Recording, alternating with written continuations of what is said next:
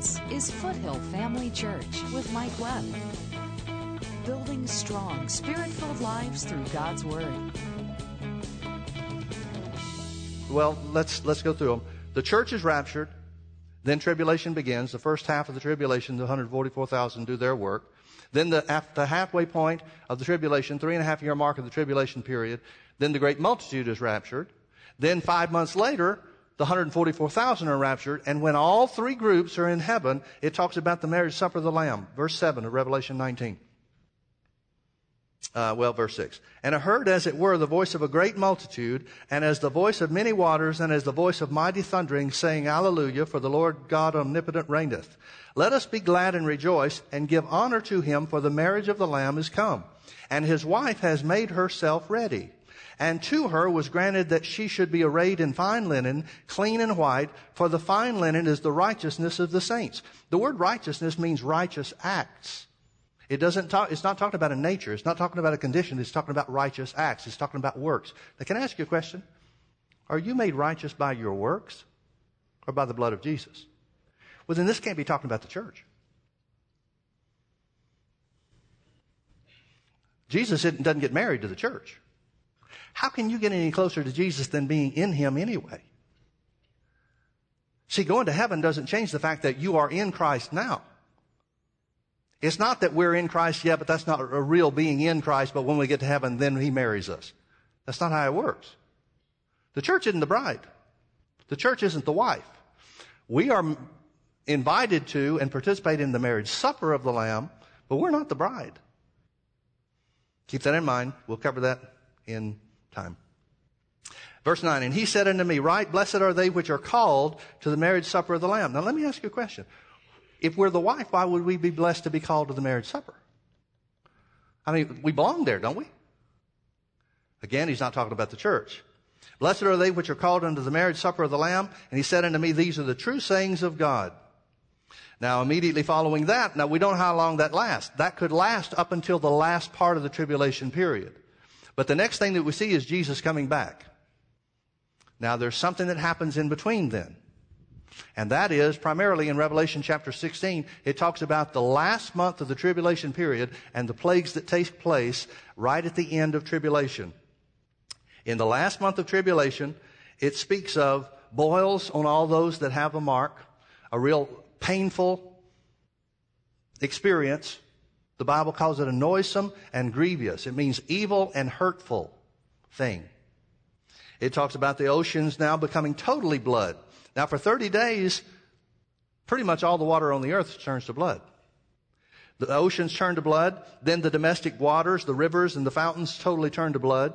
Now, that may not mean worldwide, but it certainly means that part of the world. It says the heat of the sun is increased. This is Revelation 16, verses 8 and 9. That scorches people. Now, we don't know if something happens to the sun itself or something happens to the atmosphere where the rays of the sun affect people, but you don't want to go outside. Then total darkness comes over the Antichrist kingdom. Then it says the Euphrates River is dried up. Another plague takes place and the Euphrates River is dried up. That's important because of this. The Bible speaks of a 200 million man army that comes from the east. That can only be China. China is the only possibility for that. And China's attempt to get their 200 million man army to the place where God says he's going to finally deal with everything, and that's in the Valley of Megiddo, at the Battle of Armageddon. The only way for them to get there is to cross over what the Euphrates River makes impossible. So except that the river dries up, they can't get to where they need to be. So that's one of the things that happens right at the end. Then finally, thunders, lightnings, and a great earthquake. This is in Revelation chapter 16. Let me read this to you.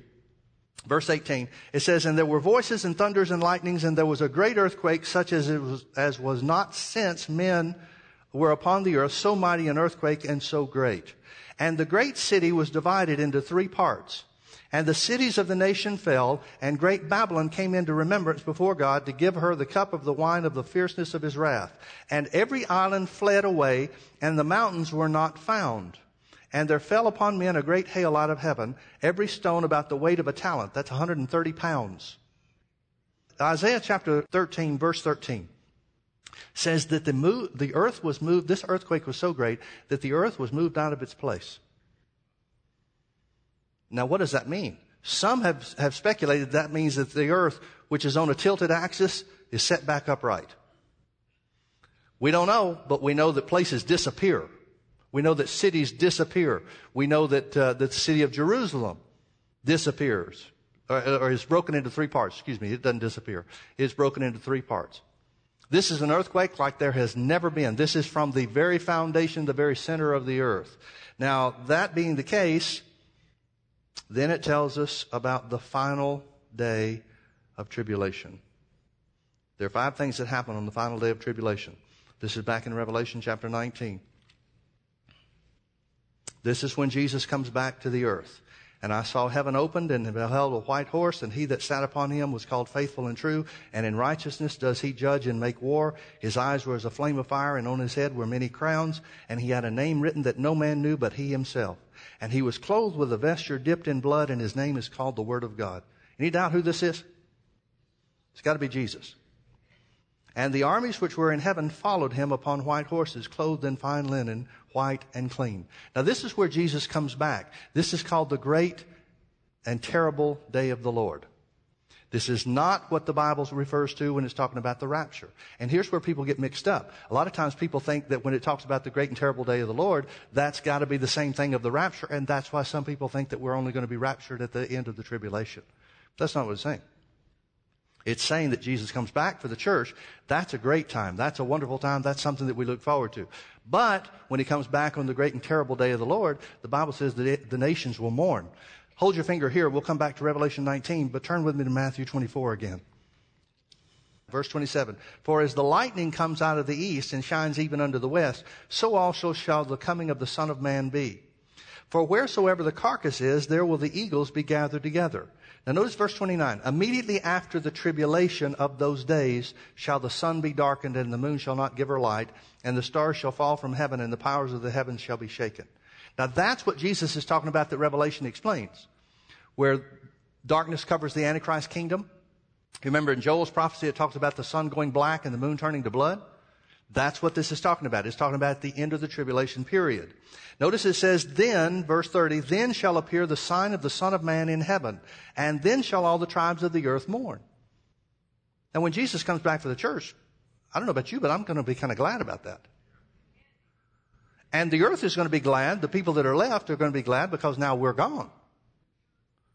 They can finally do what they want to do, and the Antichrist can do his thing and all that kind of stuff. We, the church, are the only thing keeping the Antichrist from being revealed now, the Bible says. So the rapture is a joyous time for everybody. For different reasons, for different people, but it's a joyous time. But not at the end. Not when Jesus comes back at the end of the tribulation. And then shall appear the sign of the Son of Man in heaven, and then shall all the tribes of the earth mourn, and they shall see the Son of Man coming in the clouds of heaven with power and great glory.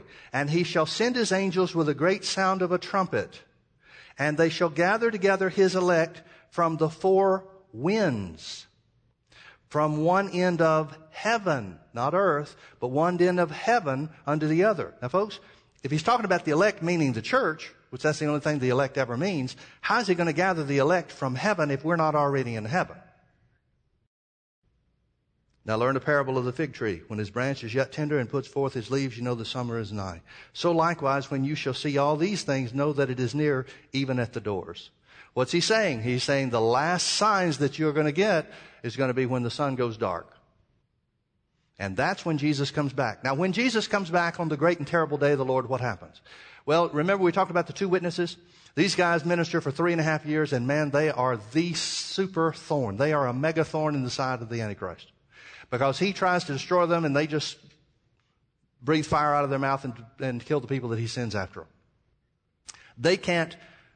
He can't do anything against them. He says one thing, they say another, and their way proves out to be right. This guy is shown to be an absolute failure for 3.5 years.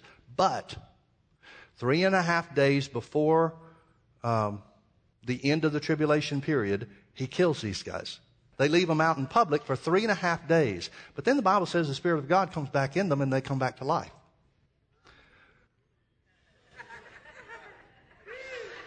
I just love how God does this. So these guys are resurrected, and then they're caught up into heaven. They're caught up into the air, and they meet Jesus as he comes down. They go up and come immediately back down with Jesus to the earth. And then the Bible tells us about the final battle. Back to Revelation chapter 19.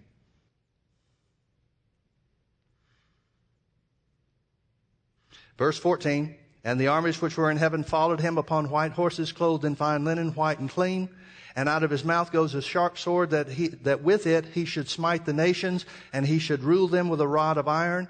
He treadeth the winepress of the fierceness and the wrath of Almighty God. And he hath on his vesture and on his thigh a name written, the King of Kings and Lord of Lords. And I saw an angel standing in the sun, and he cried with a loud voice, saying to all the fowls that fly in the midst of heaven, come and gather yourselves together unto the supper of the great God, that you may eat the flesh of kings and the flesh of captains and the flesh of mighty men. This is almost a restatement of the way that it says in Exodus 39 about the war that starts the tribulation. You shall eat the flesh of kings and the flesh of captains and the flesh of mighty men and the flesh of horses and of them that sit on them and the flesh of all men, both free and bond, both small and great. And I saw the beast and the kings of the earth and their armies gathered together to make war against him that sat on the horse and against his army. And the beast was taken, and with him the false prophet that wrought miracles before him, with which he deceived them that had received the mark of the beast and them that worshipped his image. These both were cast alive into the lake of fire burning with brimstone. And the remnant which were slain with the sword of them which sat upon the horse, whose sword proceeded out of his mouth, and all the fowls were filled with their flesh. Now I want to read from Zechariah chapter 14. Because this talks about the end time, it talks about the war, and then it also talks a little bit about the millennium period. Zechariah chapter 14, verse 3. It says, then shall the Lord go forth and fight against those nations as when he fought in the day of battle. Remember we read in chapter 16, verse 18 about the great earthquake, and it divided the great city in three parts. Zechariah is going to give us some more detail about what happens when Jesus comes back. When Jesus comes back in glory, the two witnesses are caught up to meet him in the air. They come back to the earth. Jesus sets his foot on the Mount of Olives, and that's when the great earthquake takes place that causes the earth to be moved out of her place. Let me show it to you. Zechariah 14, verse 3, then shall the Lord go forth and fight against those nations as when he fought in the day of battle. Verse 4, and his feet shall stand in that day upon the Mount of Olives, which is before Jerusalem on the east, on the Mount of Olives, shall cleave in the midst thereof toward the east and toward the west, and there shall be a great valley, and half of the mountain shall remove toward the north, and half of it toward the south. And you shall flee to the valley of the mountains, for the valley of the mountains shall reach unto Azal. Yea, you shall flee like as you fled from before the earthquake in the days of Uzziah, king of Judah, and the Lord my God shall come, and all the saints with thee. Notice the Old Testament said we're coming back too. We come back with him. We don't meet him in the air. We did that at the rapture 7 years earlier. Now we come back with him. Folks, do you realize that you're going to be fighting in this battle? Otherwise, there's no reason for you to come back. If Jesus is coming back to fight in the battle of Armageddon, if you're not there to fight, what are you doing there? Why wouldn't he leave you in heaven and say, now, boys, watch this? See the point?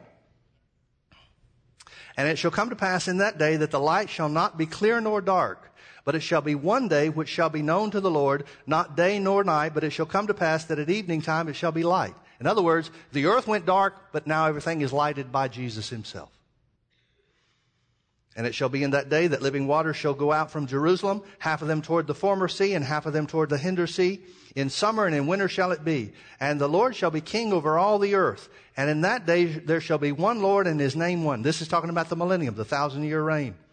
And all the land shall be turned in as a plain from Geba to Rimmon, south of Jerusalem, and it shall be lifted up and inhabited in her place, from Benjamin's gate unto the place of the first gate, unto the corner gate, and from the tower of Hanel, or something, unto the king's winepress. And the men shall dwell in it. There shall be no more destruction, utter destruction, but Jerusalem shall be safely inhabited. Now he's going to tell you how the war is fought. Verse 12. And this shall be the plague wherewith the Lord shall smite all the people that have fought against Jerusalem. Their flesh shall consume away as they stand upon their feet, and their eyes shall consume away in their holes, and their tongue shall consume away in their mouth. Now we've seen this in Raiders of the Lost Ark. Where do you think they got that? This is where they got that idea for that scene. This is exactly what God does to destroy the people that come against him. Now, who is this? This is the Antichrist. This is the false prophet. This is all of their armies, the nations that they control and the armies that they put together over the last 7 years. Plus, it's the 200 million man army from the east that comes over the river, the dry riverbed that used to be the Euphrates River. They're all gathered together in that one valley of Megiddo in Israel, and they're destroyed. The Bible says that there is such destruction that the blood rises up, reaches the level of the horses' bridles. Where does that come from? Because everybody's melting away. Now, folks, I want you to understand how God fights.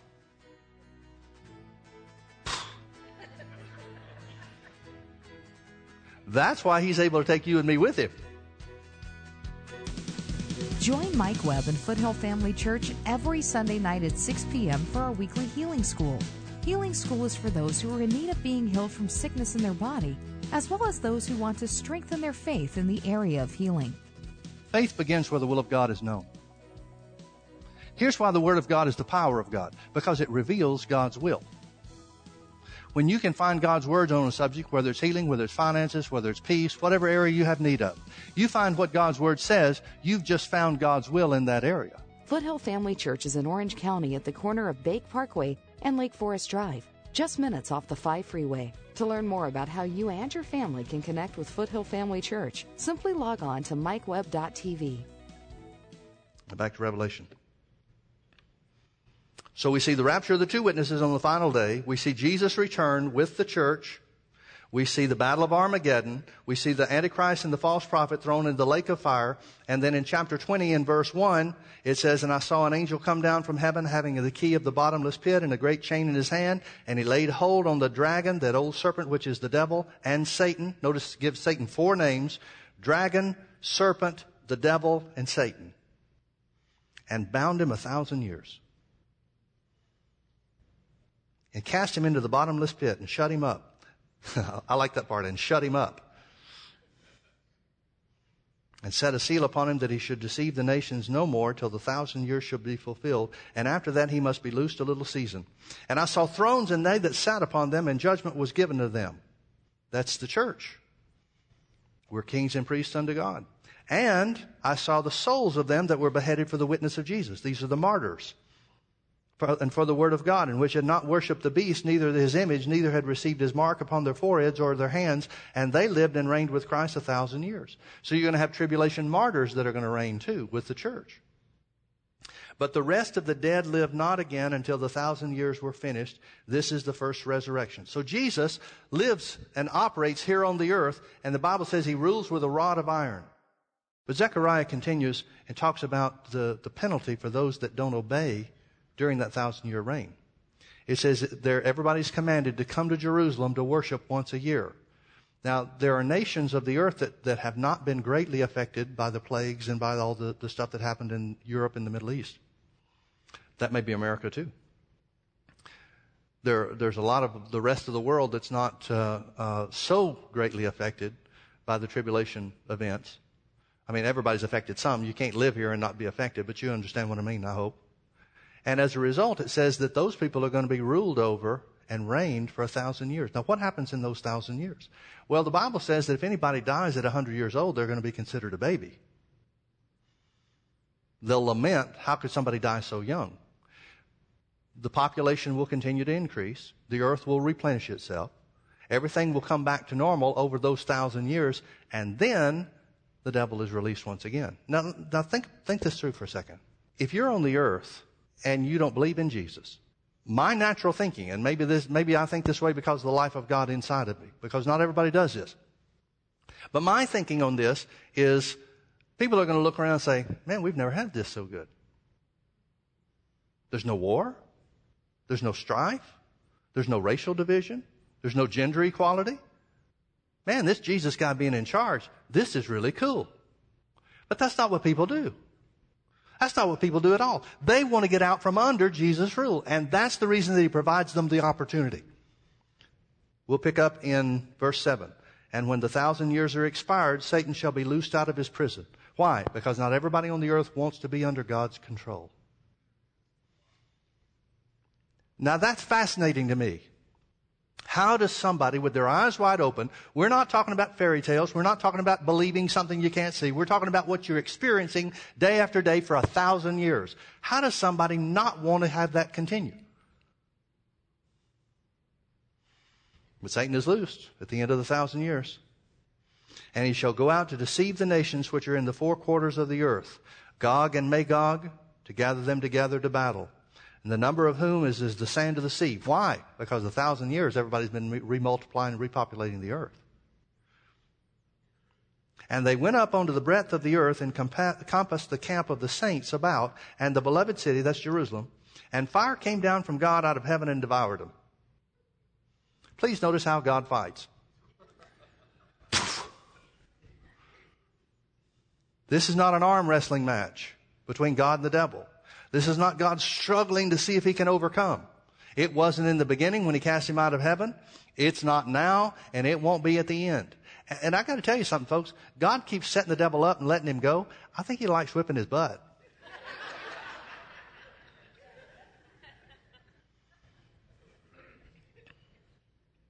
And the devil that deceived them, verse 10, was cast into the lake of fire and brimstone where the beast and the false prophet are, and shall be tormented day and night forever and ever.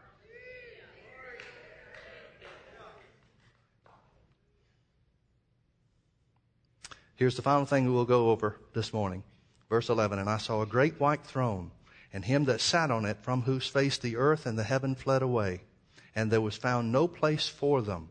And I saw the dead, small and great, stand before the Lord. I love that phrase. I saw the dead, small and great. You might be somebody here on the earth, but you're going to be dead when you stand before the Lord. That's all there is. That's the only designation there is, and that's the dead. Now, these are not the righteous dead. These are the wicked dead. We read a verse of Scripture in verse 5. It says this is the first resurrection. The first resurrection are all those saints. You remember the dead in Christ rise first when Jesus comes back for the church.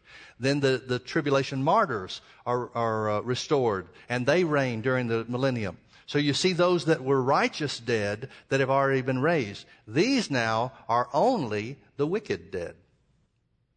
And I saw the dead, small and great, stand before God. And the books were opened. And another book was opened, which is the book of life. And the dead were judged out of those things which were written in their books, according to their works. Now, folks, I want you to understand something. There's a difference between the rewards of the church and the great white throne judgment.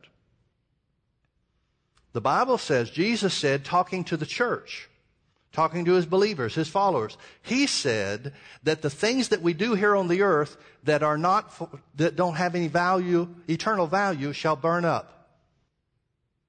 They'll be tried in the fire. The things that are eternal shall be tried like gold and silver and precious stones. And those things that are just natural, those things that we did that did not have any eternal value, shall burn up like wood, hay, and stubble. You remember that? That has nothing to do with the great white throne judgment. There is no judgment for the church. Ever. Period. This is not the church.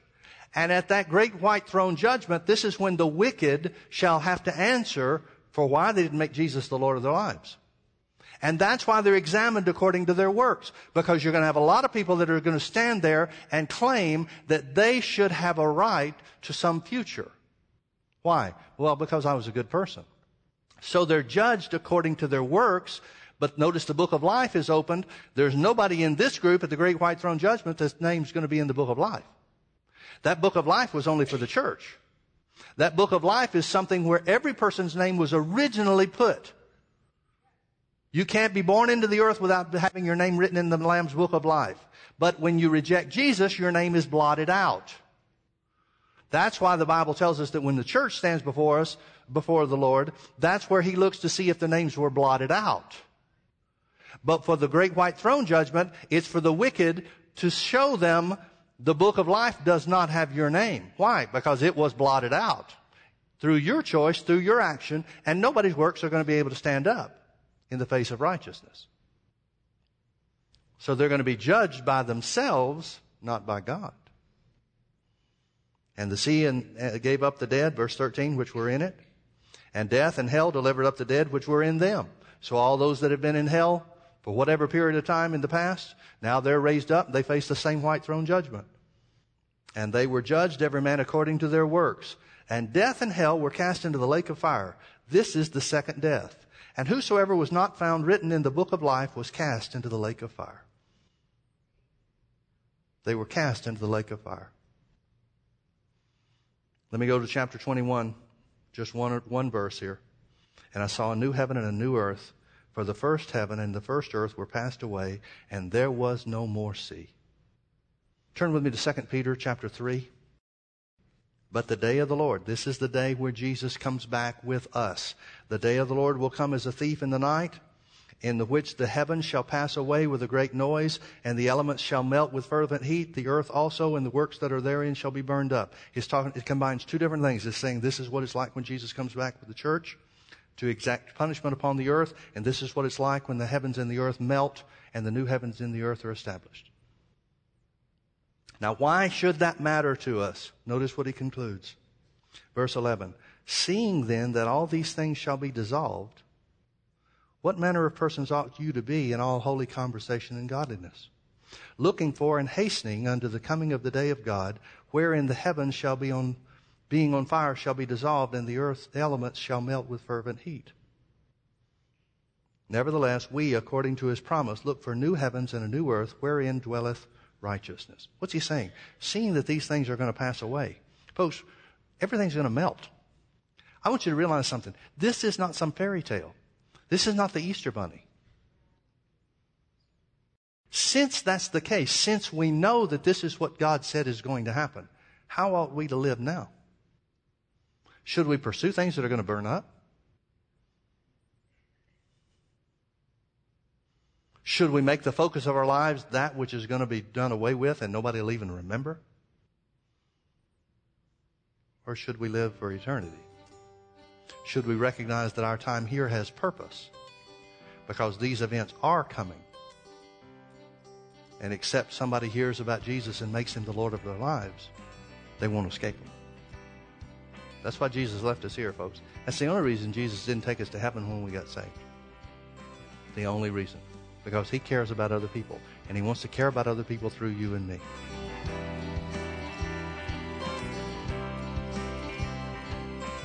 The Bible tells us that Jesus is coming back to receive us unto himself. This is known as the rapture. But the Bible also says that he's coming back for a glorious church. That means a church that's filled with the glory of God. That means a church that demonstrates the character and the nature of God. This is Foothill Family Church with Mike Webb. You're looking at the problems in your body or the problems in your finances. What do you see? So many people are waiting for God to do something on their behalf. And they've got the life of God in them all the time. How much more abundant does the life of God that caused you to be born again have to be for your situation to change? Join us Sundays at 9:30 a.m. and 6 p.m. or Wednesdays at 7 p.m. Visit us online at mikewebb.tv. Foothill Family Church, building strong, spirit-filled lives through God's Word.